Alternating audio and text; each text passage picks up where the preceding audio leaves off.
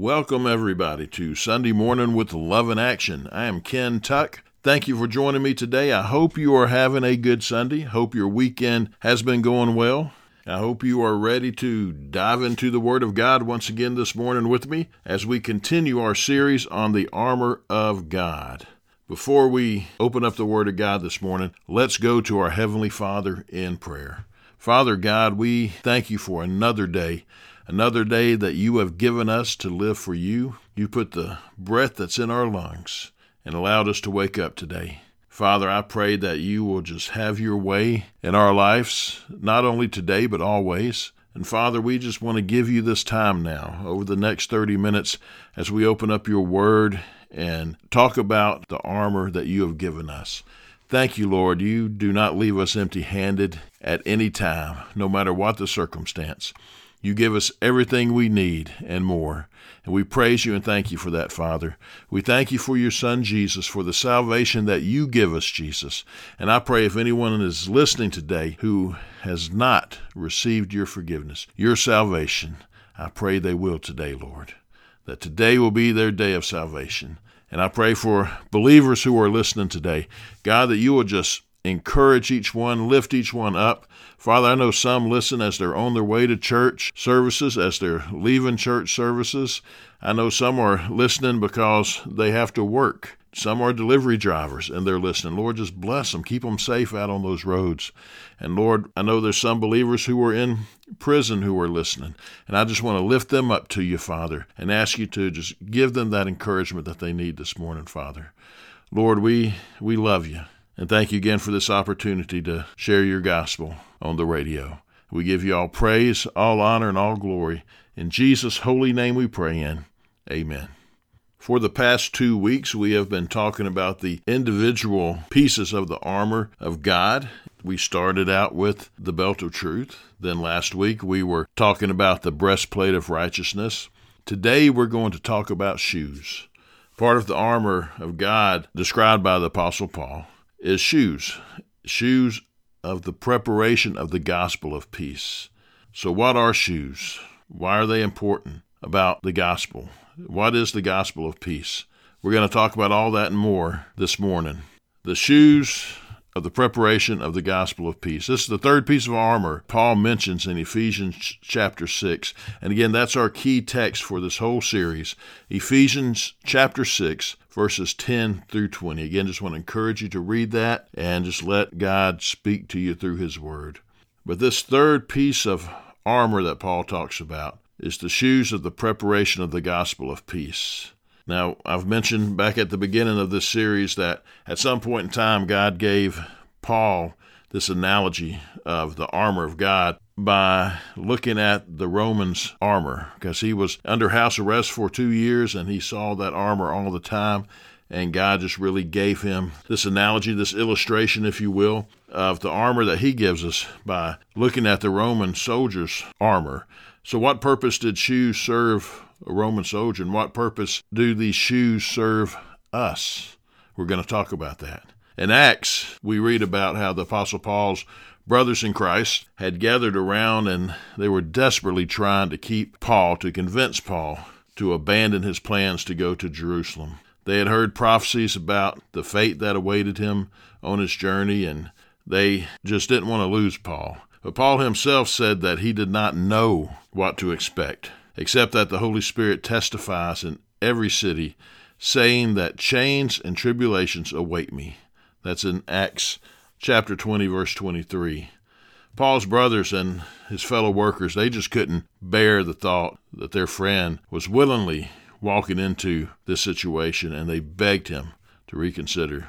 But God, through his Holy Spirit, had summoned Paul to Jerusalem. And we see that in Acts chapter 20, verse 22.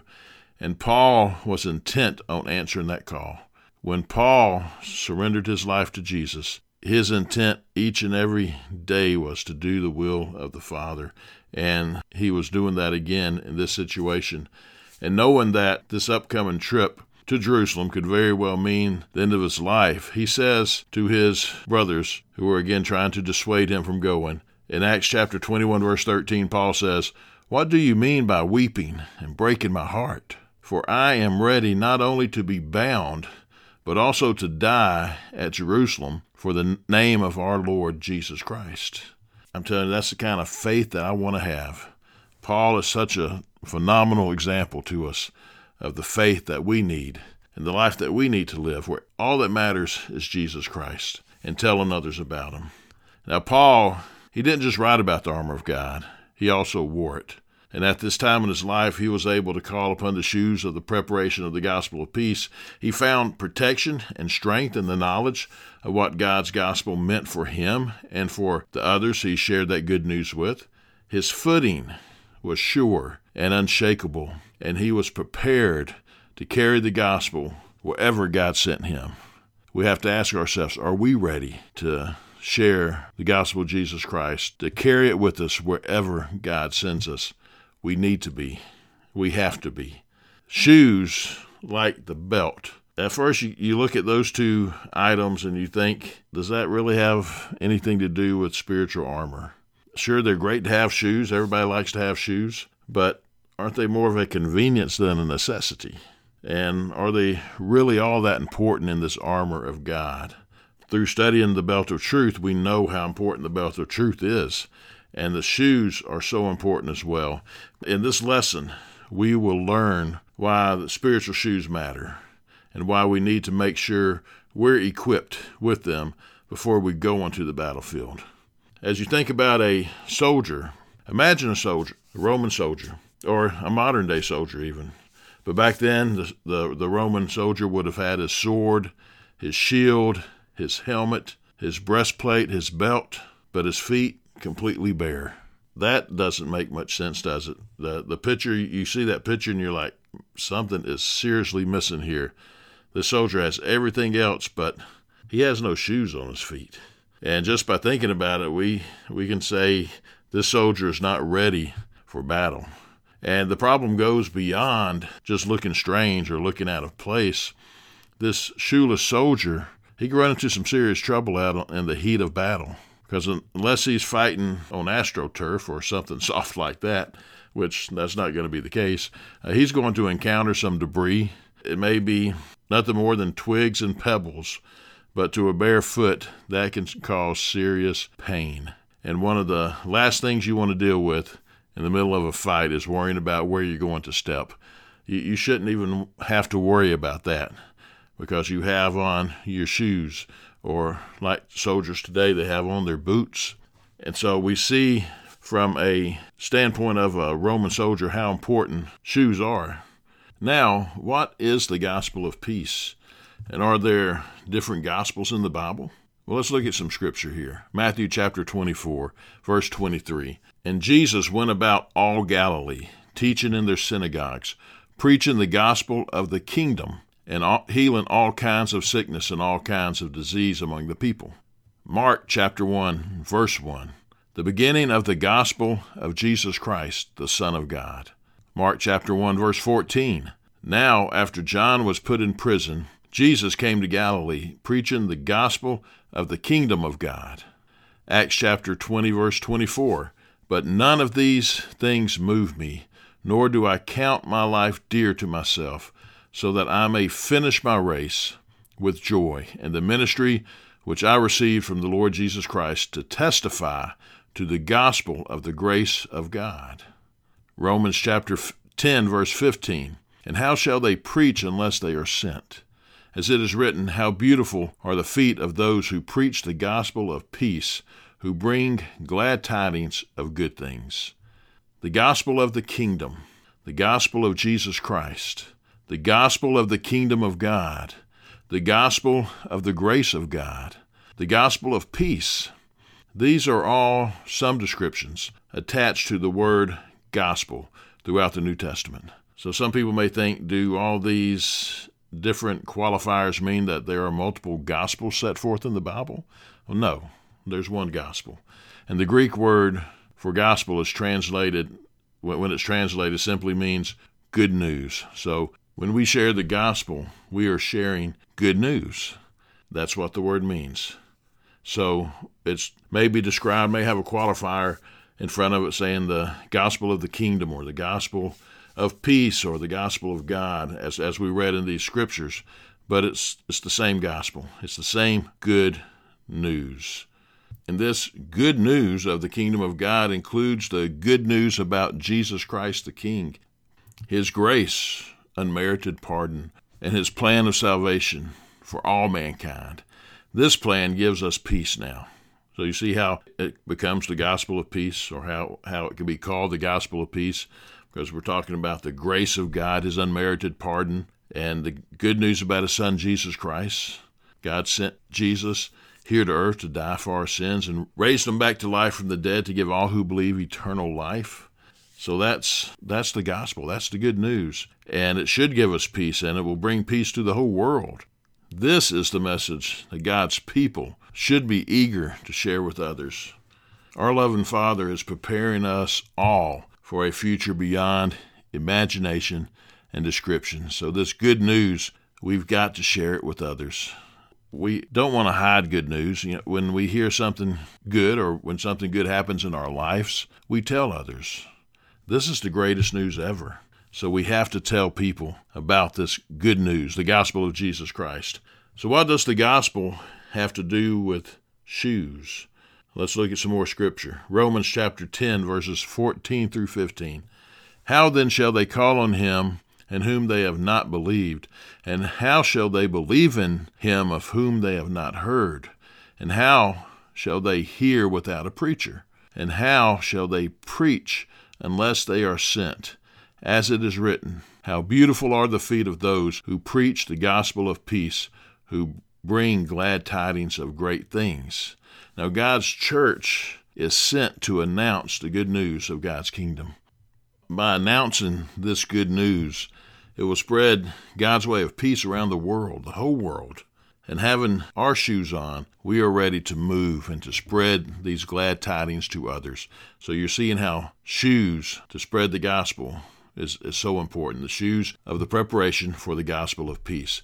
So you begin to see how shoes really do matter, and they definitely belong in this armor that we're talking about, the armor of God. Now, in Paul's days, back when the Apostle Paul walked on this earth, he walked countless miles in delivering the good news. We know that today transportation and communication has definitely changed since the days the Apostle Paul walked on this earth, but we must also be constantly ready to do our part to spread the good news. Now, there are parts of the world where you do have to walk pretty much everywhere you go, and I've experienced that. I've been blessed to go to a number of different nations to preach the gospel of Jesus Christ, and we've done a lot of walking. I remember one time Martha and I were in the Philippines, and we had a team with us, and one day Brother Pierre Lucien, who he and his wife Lori have Give Us Hope Mission, which is an awesome ministry to Haiti, but they live here in Dothan, and Pierre went with us on this trip, and Pierre and I went with our Filipino brothers to a very rural mountainous village, and we had to walk up a mountain, and, well, we walked down the mountain pretty much, and we walked across two rivers. Now, we didn't walk on the water. We walked through it.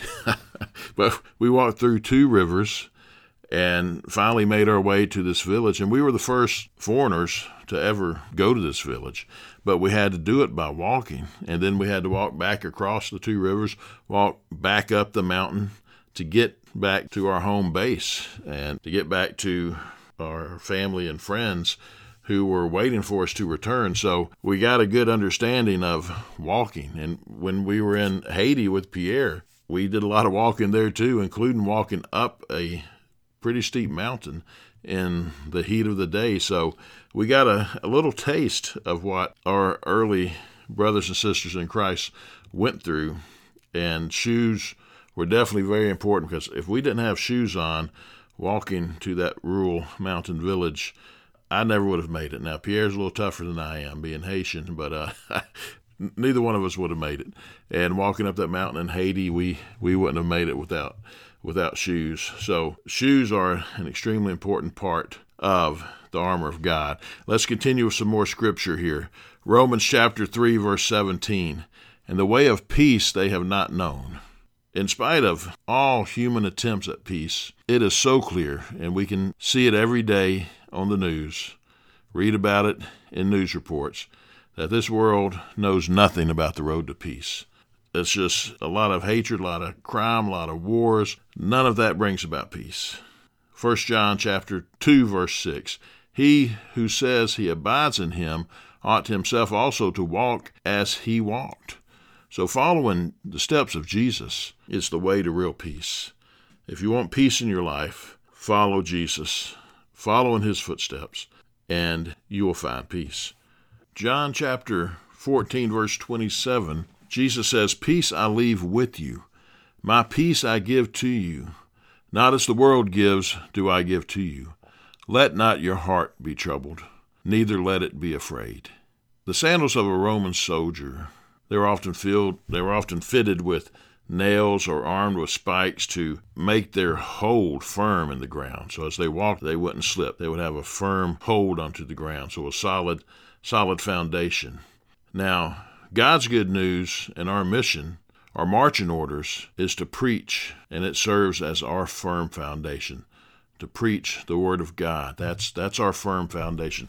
The Word of God. We've got to stand on the Word of God to have that solid foundation that we build our lives upon, that we build the ministry that God has called each of us to. You may be saying, "Well, Ken, I'm not a preacher. I don't have a ministry or a church." But no, you may not have any of that, but you still have a ministry. 1, it's your family. 2, it's your friends. 3, it's your co-workers. 4, it's anyone else that God brings into your life or across your path. That's the mission field. Everywhere we go, we're on mission. We're on the mission field. And when we truly allow ourselves to take comfort in the good news promised by God, again, we got to be in his word. But when we allow ourselves to take comfort in his good news, there is nothing outside ourselves that can trouble our hearts or give us reason to be afraid. Christ came to overcome the world. John 16:33. And so we have nothing to fear from it. There's nothing in this world that we should be frightened of, because Jesus has already overcome the world. And if we are a believer and we're following Jesus, he is in us. So whatever we face, there's nothing to be afraid of. Trust in Jesus. Trust in his word. That's why we have to know his word and stand upon his word as that solid foundation. Then we cannot be moved. Luke chapter 10, verses 19 and 20. "Behold, I give you authority to trample on serpents and scorpions, and over all the power of the enemy, and nothing shall by any means hurt you. Nevertheless, do not rejoice in this, that the spirits are subject to you, but rather rejoice because your names are written in heaven." Just as shoes allow us to walk on otherwise painful terrain without fear, so the preparation of the gospel of peace allows us to traverse this otherwise painful trials and tribulations of life without fear. We all go through different kind of pains in our life, don't we? We all have trials, we all have tribulation. Well, we can walk through all of that without fear, knowing that what awaits is greater than anything we could possibly suffer in this world. God has prepared for us an everlasting life that would just blow our minds if we could see everything he's doing. He has prepared eternity for you and for me and for all who believe. And so whatever we go through here in this life, just know it's only for a moment. Because when you think about eternity, which we know goes on and never ends, then however long we are here on this earth, some live very short lives. Some have lived over 100 years. In biblical times, they lived a lot more than that back in the Old Testament days. But in the span of eternity, that's just a drop in the bucket. So whatever trials and tribulation you may be going through right now, hold on. Hold on tightly to the unchanging hand of Jesus Christ, because he's got you. And he's going to bring you through this. And one day, that glorious day when we see Jesus face to face, we'll say, you know what? It was more than worth it to hold on to Jesus and not give up, because now I see perfection. I see my Lord and Savior, Jesus Christ. So hold on, and he will give you peace in the midst of any trial, any tribulation, any storm that we go through. Have you ever thought of why is it called the gospel of peace? Let's look at a couple of different scriptures out of Isaiah. Let's go to Isaiah chapter 2, verses 2 through 4. Now it shall come to pass in the latter days that the mountain of the Lord's house shall be established on the top of the mountains, and shall be exalted above the hills, and all nations shall flow to it. Many people shall come and say, Come, and let us go up to the mountain of the Lord, to the house of the God of Jacob. He will teach us his ways, and we shall walk in his paths. For out of Zion shall come forth the law, and the word of the Lord from Jerusalem. He shall judge between the nations, and rebuke many people. They shall beat their swords into plowshares, and their spears into pruning forks. Nation shall not lift up sword against nation, neither shall they learn war any more. Isaiah chapter 9, verses 6 and 7. For unto us a child is born, unto us a son is given, and the government will be upon his shoulder, and his name will be called Wonderful, Counselor, Mighty God, Everlasting Father, Prince of Peace. Of the increase of his government and peace there will be no end, upon the throne of David and over his kingdom, to order it and establish it with judgment and justice from that time forward, even forever. The zeal of the Lord of hosts will perform this. The Bible makes it clear, very clear, that when God's kingdom is established, the entire world begins to live for God, and people will be faithful. The resultant peace will be universal. There will be no more war, no more fear, only peace, and peace that comes from God and God's way of life. See, God has this all planned out. Are we ready to be in his plan? Are we in his plan? And if you are, praise God. Don't waver. Keep going forward in Jesus. And if you're not, then I encourage you to call upon the name of the Lord today and be saved. Because this eternity thing I'm talking about is so real, and it's so true. There is a heaven, there is a hell. If we reject Jesus now, while we're here on this earth, if we deny him, and we don't live for him, then hell, eternal punishment, is eternity.